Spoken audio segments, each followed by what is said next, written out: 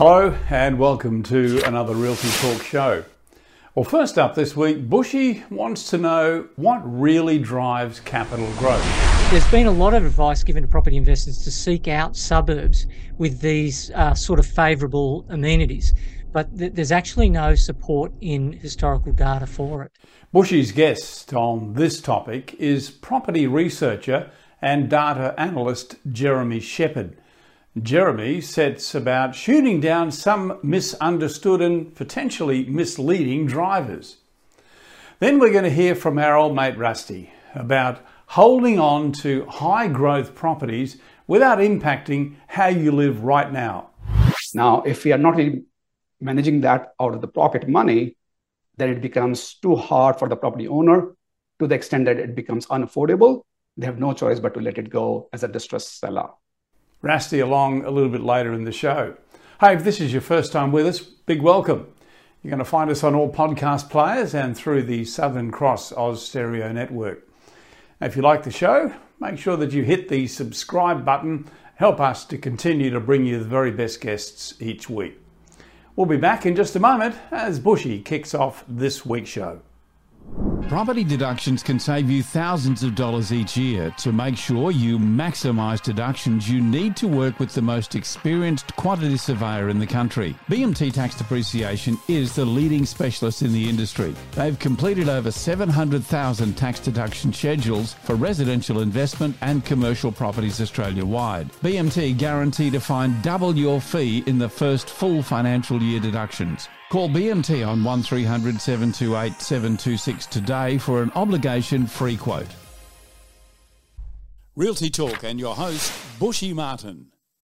Now, there's been a lot of talk post-pandemic following the unusual meteoric rise in property values across the board and right across the country about what really drives capital growth.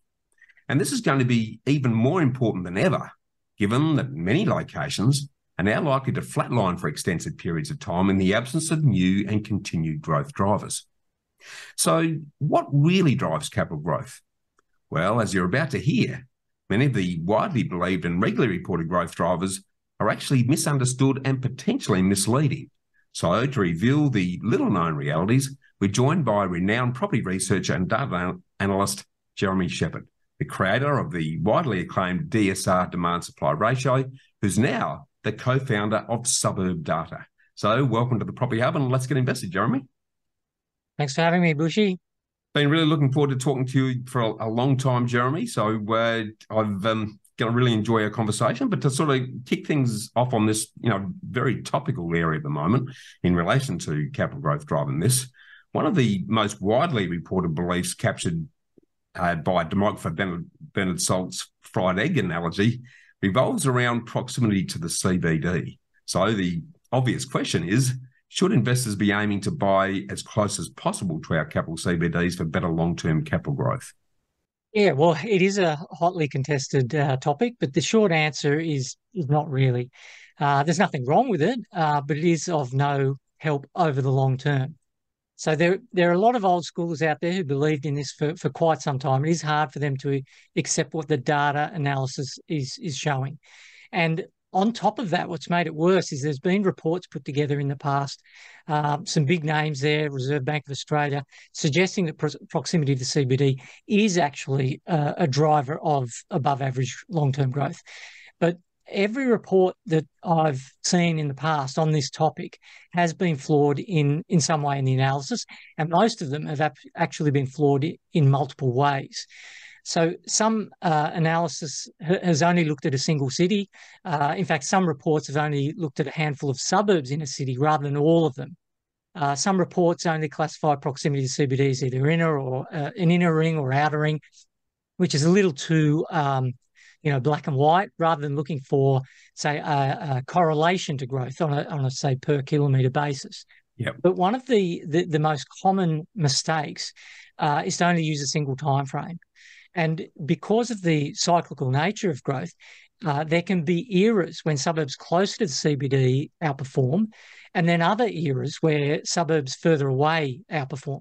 So the analysis needs to cover a range of different periods to look for consistency across eras. And the analysis that I've done I used a data set of 40 years of Australia-wide growth. I included multiple cities in the analysis. I did the cross-validation over multiple eras, and I examined multiple rings or multiple distances from the CBD, all to try and find this per kilometre relationship between distance from the CBD and long-term capital growth. And overall, there's no clear pattern in the data to suggest there's any point buying closer to the CBD. And I suspect the misunderstanding has come from the fact that suburbs close to the CBD are usually more expensive than suburbs further from the CBD. So the question is, well, Jeremy, how did they get more expensive if not for above average capital growth over that time? But the answer to that question is they've always been more expensive, and they've maintained that same relative difference over decades. So investors wondering whether they need to stretch themselves to afford a higher price property that they don't need to.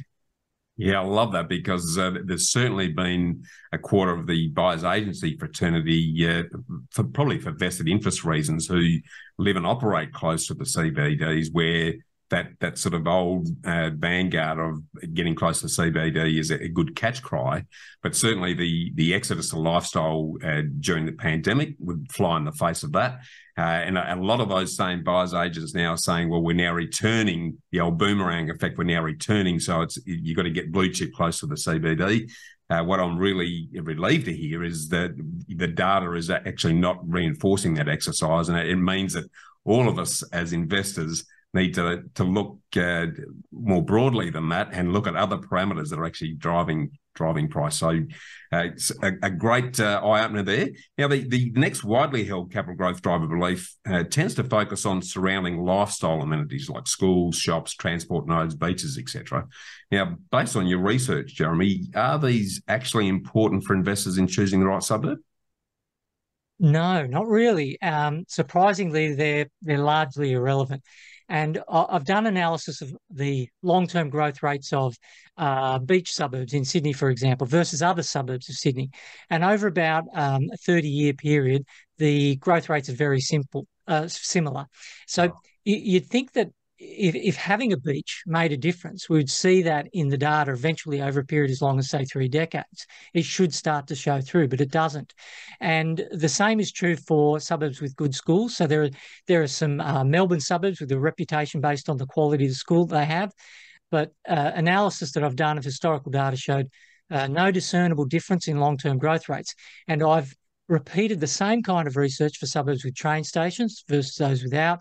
I also looked at the influence of shopping centres and airports, and it was the same story. So there's been a lot of advice given to property investors to seek out suburbs with these sort of favourable amenities, but there's actually no support in historical data for it. Interesting. And why is this then, Jeremy? Because intuitively, that doesn't seem to make sense. Can you sort of shed a bit more light on that for us? Yeah, it doesn't really make sense, does it, when you first think about it? But when you do a bit of a deeper thinking, it actually becomes quite clear. So probably one of the key things about this research, which I just need to clarify, is when I was looking at the train stations, for example, I made sure that every suburb that had the train stations had that train station for more than 30 years. So this is a feature of the suburb that has been there comfortably for a longer period of time than the period of analysis.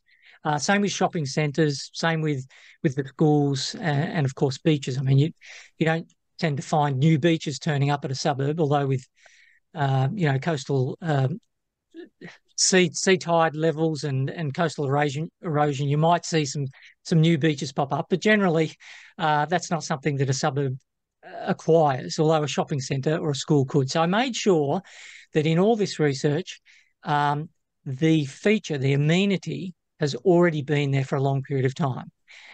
And what happens is the price of properties has already factored in the benefit of having that amenity there. Probably the easiest illustration is I rely on this analogy, the apples and oranges analogy. So imagine 100 years ago, you walk into a fruit shop, apples are worth 1 cent and oranges are worth 2 cents. Yep. Now, if oranges outgrew apples, so they grew at 8% per annum over the next 100 years, whilst apples only grew at 4%, then an apple would go from 1 cent to 50 cents, and an orange would go from 2 cents to $44. Now, picture yourself walking into a fruit shop today. There's been that 100 years of extraordinary growth for oranges and ordinary growth for apples. You're looking to buy an orange, which is still just an orange, for $44 when you could buy 88 apples for the same amount of money. So long before that ridiculous price difference ever eventuated, people would walk into the fruit shop and say, gee, oranges are expensive. And that would reduce the demand for oranges, slowing their capital growth rate. People would look for cheaper alternatives like apples that would accelerate the growth rate of apples. And so what we find is that over time, there is this great leveling of growth rates. There is a tendency for all property markets to grow at the same rate over time. This varies if there's a new train station or a new shopping centre, a new school, etc. That may influence growth rates. But even then, only for a short period of time, enough for the market to factor in the benefit of that new amenity. So it is a mistake for investors to focus on the features or amenities that a suburb has when trying to pick an outperformer. Yeah, I love that. And what I'm hearing from what you're sharing with us is that the longer your time horizon, the better opportunity you've got, providing that there's other growth stimulators that are helping that long term. So very interesting. Now, the other generally held growth driver belief relates to high wage growth suburbs, Jeremy. So is there any truth in the old saying that you need to follow the money, and should investors be seeking out high income areas? Yeah, so this topic is there's another big misunderstanding amongst investors and even professionals in the industry on this topic. And it makes sense why they have been confused. I mean, you think about it, surely higher incomes enable buyers to pay higher prices. But an analysis of historical growth rates for high and low income suburbs over the last 30 years has shown no correlation.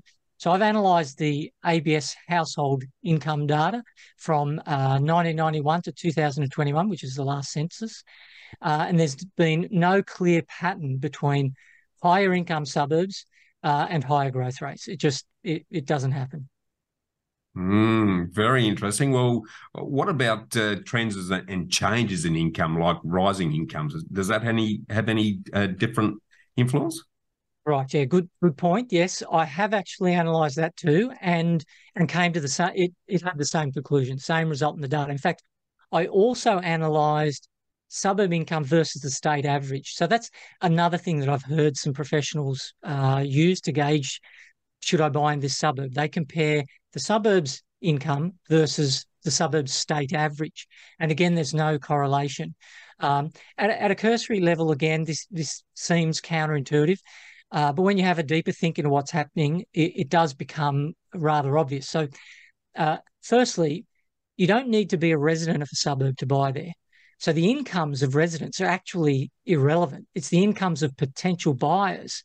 And buyers can come from the other side of the city. So there's this potential disconnect immediately. And secondly, if the incomes of residents rise significantly, then they may simply choose to move out, to upgrade to a better location, taking their high incomes with them. And thirdly, there are quite a lot of ducks that need to line up for the increased income to flow into increased property values. So if, for example, the resident is a tenant and they get wage increase, they've got more surplus income, well, they're not going to pour any of that money into the property because they don't own it. So that immediately eliminates about 30% of the residents of a suburb, because typically 30% of a suburb's residents are renters. Yeah. Now, out of the remaining 70%, there's a lot they can choose to spend their surplus cash on. They could choose to pay down their mortgage. They could buy shares. They could spend their money on food and drink, maybe furniture, cars, boats, caravans, motorcycles, holidays. There's only a small percentage that are actually going to pour their money into the property. And that could be quite a small percentage. And for the broader market to know of the increased value after this renovation has taken place, the owners need to sell their property. You know, if you renovate your property, you don't sell it. Nobody knows that that it's now worth more value, unless, of course, you contact the bank and get a valuation done to borrow against that equity. But the broader market doesn't know about that.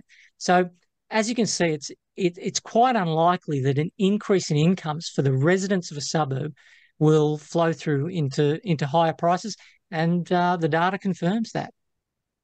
Very interesting indeed. Well, given these sort of quite myth-busting insights, Jeremy, what are actually the true and key drivers of capital growth based on your research? And can you share a couple of good examples with us? Yeah, so there are loads of indicators that are now available. This is to identify suburbs with great growth potential. I mean, you've got metrics like auction clearance rates, days on market, discounting. There are some fancier ones like market cycle timing and ripple effect potential, online search interest. There are loads of these, but these indicators they lose their efficacy over the long term. They're usually only useful over about a 3 to 5 year period. And since we've been talking about long term, I'll address that. But I first just need to point out there are a few problems trying to identify long-term outperformers. So firstly, as I mentioned before, there's a tendency for all suburbs to grow at the same rate over the long term. Now, there are exceptions, but the longer the time frame, the harder they are to find, because time is this great leveler of suburb performance. That's the apples and oranges analogy. Yeah. The second reason is that data from 30 years ago is rather threadbare. We have all these fancy metrics now, but decades ago, there wasn't nearly as much. The data age is still relatively new. So we don't have a lot of historical data that we can look at and say, oh, this definitely works. And thirdly, because everything changes, even if it did work in the past, over a long period of time, there's a risk it might not work now. So with those caveats out of the way, here's some easy guidelines for investors. Number one, buy a house, not a unit. So houses have outperformed units over the last 30 years. That's there's definite historical data support for that strategy. So buy a house, not a unit. Secondly, is you want to buy an old house, not a new one. New properties tend to underperform in terms of capital growth, and that's because of all the faster rates of depreciation. So it's the land that appreciates, the building depreciates. So you want to put more of your money into the land component of the property rather than the dwelling. So number one is you buy a house, not a unit. Number two, you buy an old house, not a new house. And the third one is to steer clear of vast tracts of vacant land. It doesn't matter if there's a vacant block next to you, if next to the property you're planning on buying, but you want to avoid those sort of growth corridors where there could be additional supply from developers over many years into the future. Supply is the enemy of capital growth. So you want to buy in an established suburb and you want to buy an established house. And that's something that's very easy to research. You don't need any special data for it. And over the long term, you should be right. Yeah, but I guess combining those two, if you were to build a place in an area of scarcity where there's like you can create a block of land in an existing tightly held suburb, you can, I guess, potentially still get the benefits of both from a holding cost and a potential growth perspective.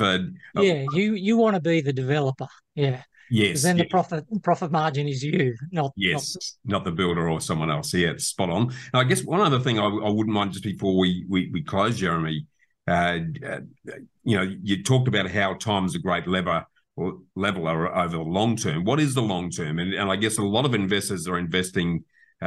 Generally, they're going into it with a sort of let's say an average 15-year horizon. Is that 15 years going to level out all locations, or are we talking longer or shorter periods than that? The analysis that I've done shows a remarkable correlation over 20 years. Whatever growth there was, whatever outstanding growth there was in the first 10 years, it reverses over the next 10 years and vice versa. Yeah. Now, I haven't done exhaustive analysis on 22 years or 19 or 17 years or anything like that. But generally, over a 20-year period, if things didn't go well in the first 10, don't worry. The next 10, it will come good. So time covers over a multitude of ineptitude in investing. Well, what I'm also hearing though, if we turn that around a little bit, if an investor's going in with a 20-year horizon, then the need to have to, unless they're looking for instant equity uplift to contribute to ongoing property purchases, then that 20-year horizon is going to even out the need to try and buy at the bottom and sell at the top, because it's going to desensitize that to some degree. Am I right in saying that? Yeah, I mean, yeah, the risk, a lot of it, it's a huge investment, isn't it, to buy an investment property? And so a lot of people do panic about this. Am I putting the money in the right place? Now, if you start early enough, then you're reasonably safe, as long as you don't buy in some genuinely cruelly remote area, and it's a one-trick pony. There's only one industry there, and that industry caves. Well, that'll crucify the property market as well. However, you can get better performance by timing your entry into the market. I'm a big believer in timing the entry into the market, because you've got some equity straight away. Well, maybe not immediately, but within the first year or two. But even if it doesn't work out, if you just sit tight, things will come good. So, for the last however many decades in this country, there's been very little risk for property investors. It's really those mining towns that have proved problematic. Very interesting, and I think given we've seen so much growth post-pandemic, without sort of clear growth drivers sitting in behind, as I'd said earlier in the exercise, there'll probably be a lot of areas that tend to flatline moving forward, because we've effectively brought forward a lot of growth. I guess before we close, then, one of the things that would be interesting to me, as you mentioned, timing the markets is important, particularly if you're looking for short-term equity uplift to contribute to your portfolio. Are there any growth drivers that tend to give you a better indicator of areas that are about to go through that growth spurt that we should be aware of? Yes and no. I've never met a data set that didn't try and lie to me. So if you just focus on one particular metric, for example, auction clearance rates or days on market, you're going to come undone. And the algorithm that I came up with back in 2010, the demand to supply ratio, it's a combination of a lot of those metrics, so you're less likely to get fooled. So without giving away too much intellectual property, I would say things like market cycle timing are quite important. So that's an examination of historical growth to look for patterns of growth that reflect this market is about to enter its next boom. But even then, I don't rely on that 100%. And even the demand to supply ratio is not a perfect algorithm. It's had failures in the past. Some of them have been quite embarrassing for me. So you still need to do a fair amount of research. You can't just look up a single number and go, right, I'm buying there. It just gets you in the right ballpark and gives you a higher chance of success. Yeah. Market cycle time, I'd say that's a good one. That's going to be my vote. That's my top one. Yeah, I think the danger in property is trying to apply an economic rationalist and almost reductionist approach to a very complex and dynamic arena where there are a multitude of changing and varying contributors. So trying to boil it down to a number of very small and potentially linear indicators is very dangerous territory when we're dealing with such a complex animal. And I guess I get personally a bit frustrated because our approach to everything these days, if we can't quantify it in a number, then we don't believe it. But the danger is we try and simplify it so much down to a couple of indicators that we're getting a very misleading picture potentially of what's going to happen and what could happen in that area. So look, we've only just scratched the surface here, Jeremy. Really appreciate it. I'm looking forward to getting you back to talk more about this and other areas in the property space. So I really want to thank you for, unveiling these really commonly believed capital growth driver misreads and misunderstandings. And I want to suggest that anyone who's looking for true validated growth or cash flow data reaches out to you and your team at suburbdata.com.au. So thanks again for sharing your myth-busting insights here on the Property Hub. Well, thanks very much for having me on your show, Bushy. Thanks, mate. Hi, Just before we get back to the show, I want to take a couple of seconds to tell you about a great live and free workshop that you can enjoy that's going to unpack the art and science of true property investment. And it's got the potential to transform your investment approach and give you a GPS that's going to help you to achieve your version of financial freedom. Now, it's fair to say that there's lots of property information out there these days that can often leave you more confused, but very few provide you with the information and the inspiration that's going to give you the comfort and clarity to make better informed property investment decisions on the road to your ideal lifestyle. It's why I strongly suggest that regardless of where you're at on your property investment journey, be it as a beginner or an experienced investor, you need to take the time to do yourself a favour and invest in one of Get Rare Property's upcoming free live online workshops, which is hosted by active investor and highly acclaimed national buyer's agent, Rusty Vipav, who's also the author of the must-read book, The Property Wealth Blueprint.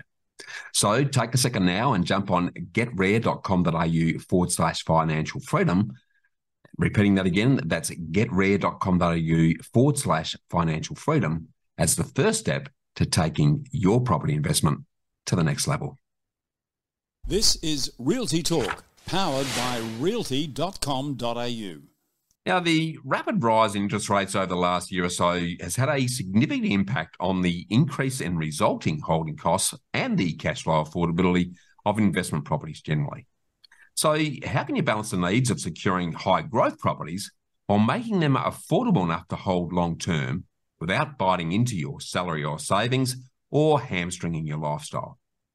Well, to reinforce what's important from an investment perspective and to open your eyes to opportunities to manage your cash flow more affordably, particularly during high interest rate periods like we're experiencing, we're joined by our show favourite, Rusty Vipav, the author of the Property Wealth Blueprint and the founder of leading national buyers agency, Get Rare Properties. So welcome back to Realty Talk, Rusty.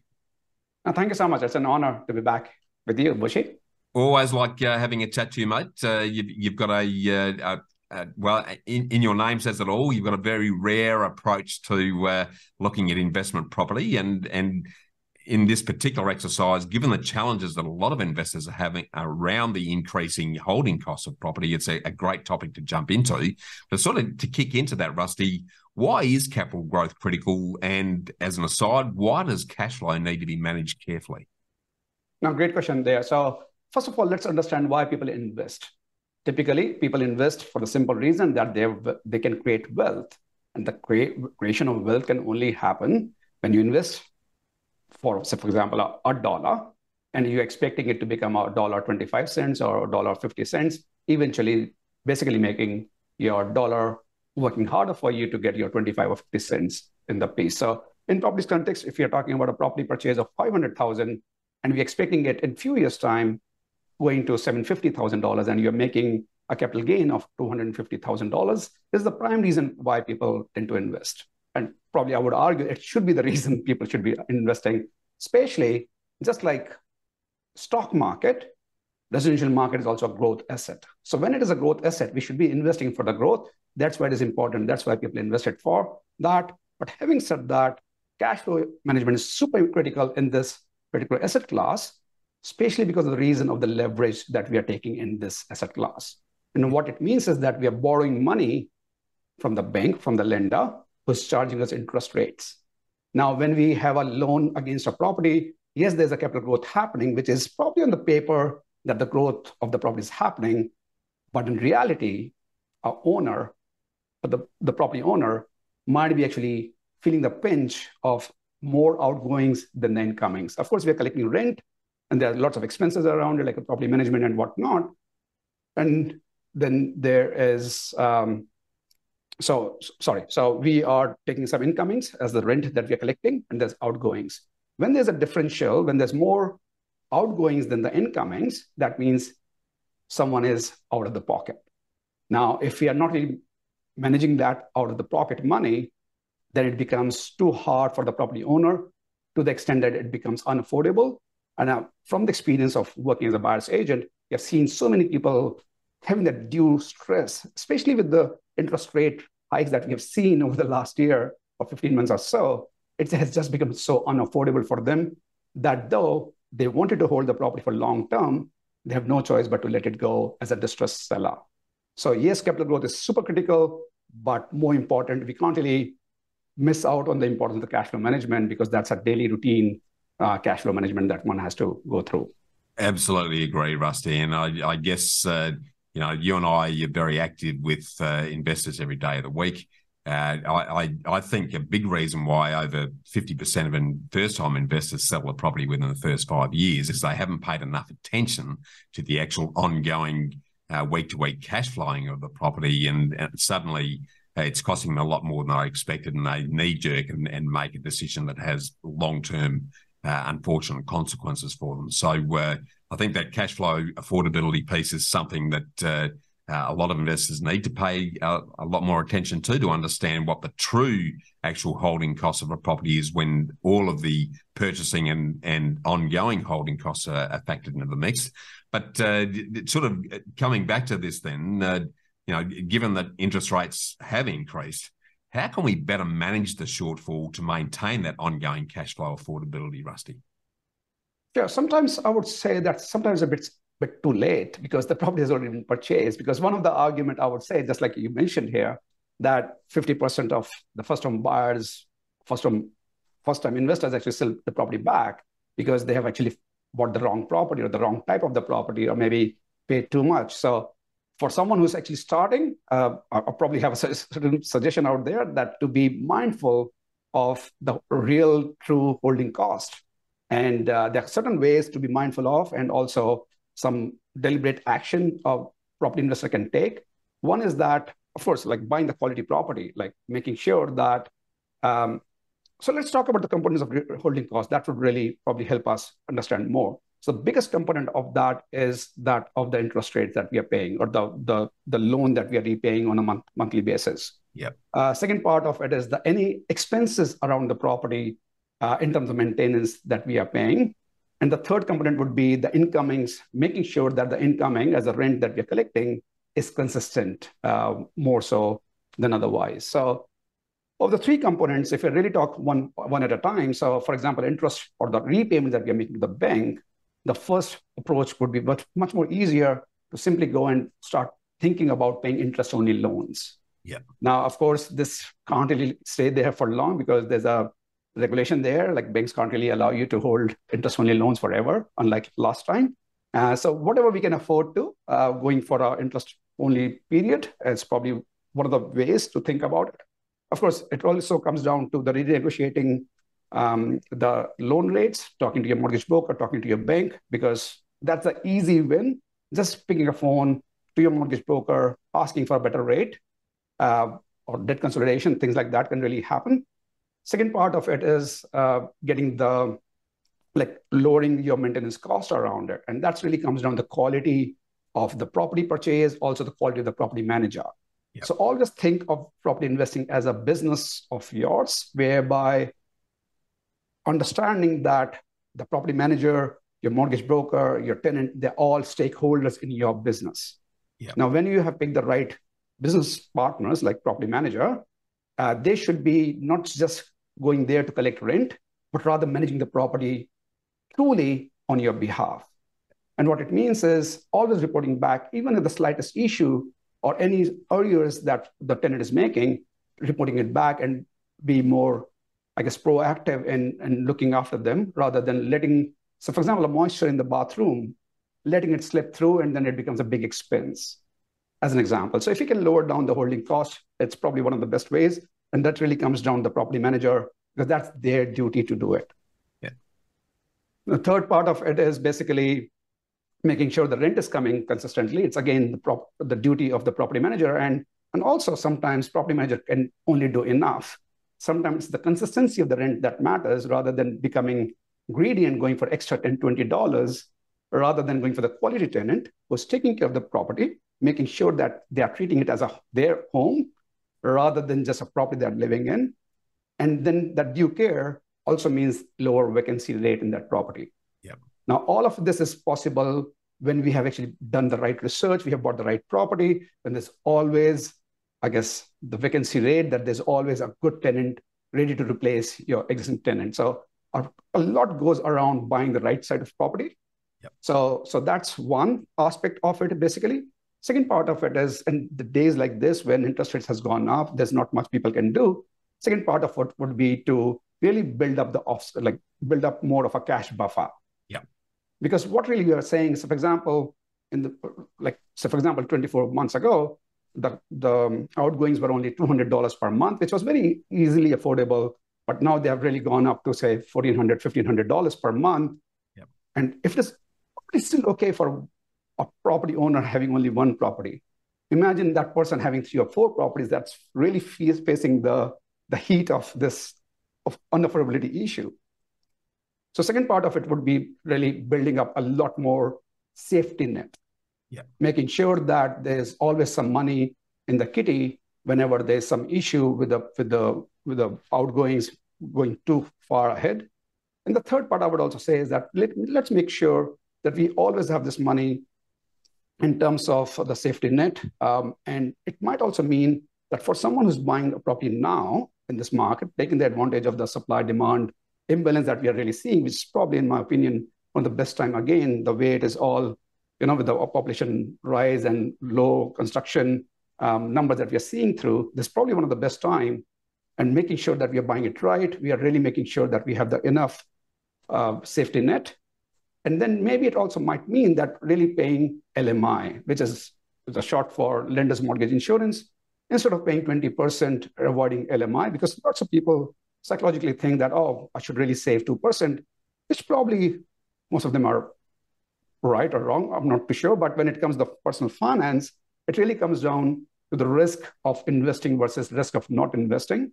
And when they really hold too little money in their pocket in order to save that 2% of LMI, I would actually argue that LMI is not just the insurance for the lender, it's also serving as a very good insurance policy for the borrower, because it's really serving as an extra 8% or so extra money in the kitty. So buying it well, maybe keeping a lot more money for themselves as for the safety net, even it means less upfront cost, maybe as a virtue of paying LMI. And also maybe if it's getting too close as a number, then maybe we should be thinking about lowering the budget at the upfront so that the upfront costs are low, so that we can really increase our safety net, if that makes sense. Absolutely. You make some very good points there. I totally agree with you on the LMI front, because if you're borrowing money for investment, then the LMI is actually tax deductible, and a good accountant can write that off in between 1 and 5 years, depending on how they decide to treat it.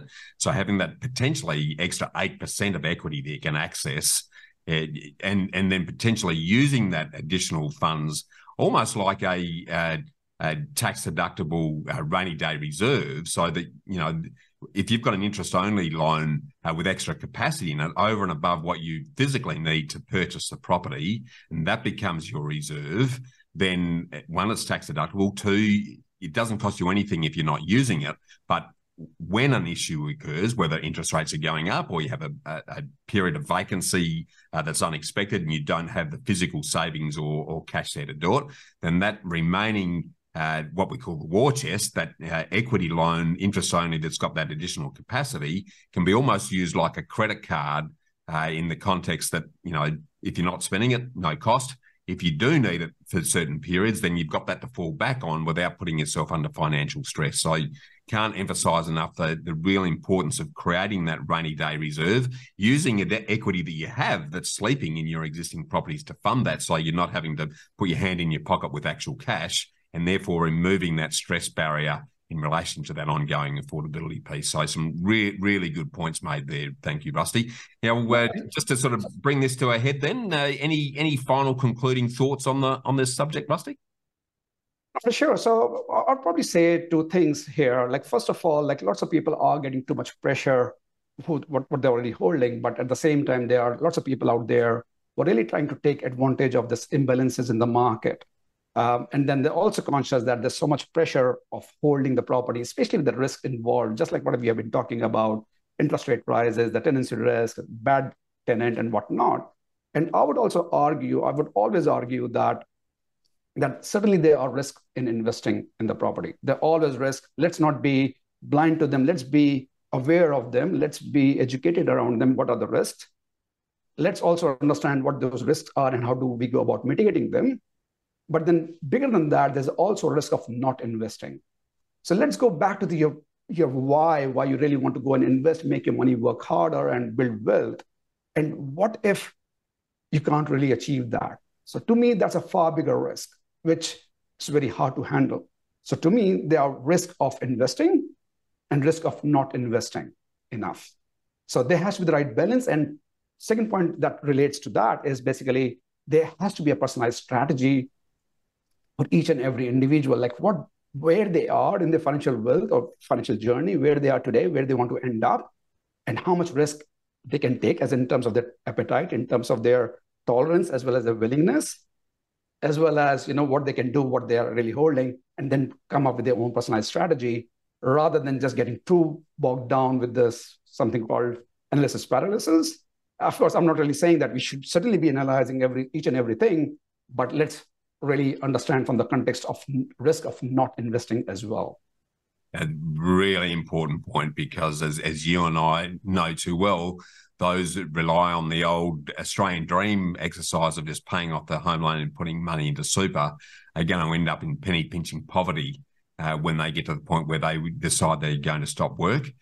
So I think the risk of not investing is actually far greater than the incidental affordability risk that we've been talking about. So I think you make a really good point. And it's really important for investors to build it all out on paper before they commit, so they understand what the true growth and cash flow affordability pieces of a property are before they start, rather than buy the property and then try and work out how it's going to work.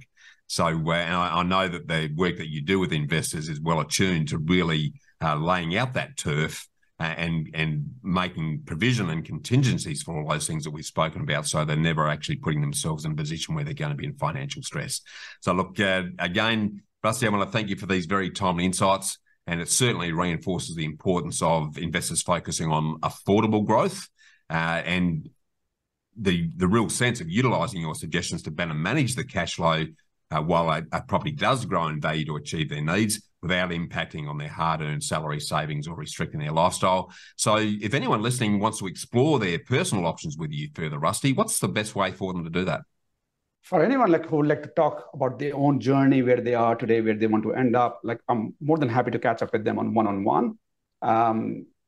They can really jump on my website, which is getrare.com.au/ready, as in READY, for them to book a time one-on-one with me, because that link would actually expose my calendar link, and they can happily, without any obligation, can choose to have a one-on-one chat with me. So the link again is getrare.com.au/ready. Perfect. We'll make sure we put that in the show notes so that they can book in to do a readiness call with you. And again, I'll reinforce that. It's getrare.com.au/ready. So Rusty, thanks again. We'll make sure we've got all of that in the show notes. And I also suggest that anyone who's interested in taking their property investment to the next level needs to join you on one of your free and very informative upcoming Financial Freedom Live Zoom workshops, which anyone can register on for now. Again, on getrare.com.au/financial freedom. That's getrare.com.au/financial freedom. So thanks again for joining us here on the Property Hub's Realty Talk Show, Rusty. Thank you so much. Thanks for having me. Successful property investment is a game of finance. Do you have the right team and the right game plan? Realty Talk is brought to you by Know How Property. More than mortgage brokers, Bushy Martin and his team of investment architects set you up with a sustainable strategy structured to lower your costs, tax, risk and stress while increasing your capacity for growth. Know How has helped over 1,900 homeowners and investors secure more than $800 million in property wealth. So get set to live more, work less and live your legacy. Want to know how to invest in your freedom? Visit knowhowproperty.com.au. Subscribe now to Realty Talk. It's out every week. Well, that brings us to the end of this week's show. A big thanks to Jeremy, to Rusty and Bushy for a really great show. They're all great, aren't they? Hey, make sure you don't miss a single episode of Realty Talk or Bushy's Get Invested podcast, and they're delivered to you each and every week. You can do that by subscribing to the Property Hub now on your favourite podcast player or wherever you're listening to or watching this show. Thanks to our supporters and to our content partners, to realty.com.au, BMT Tax Depreciation, Know How Property Finance, Get Rare Property and Apiro Marketing. I'm Kevin Turner, and on behalf of Bushy and the Property Hub team, we look forward to seeing you again next week.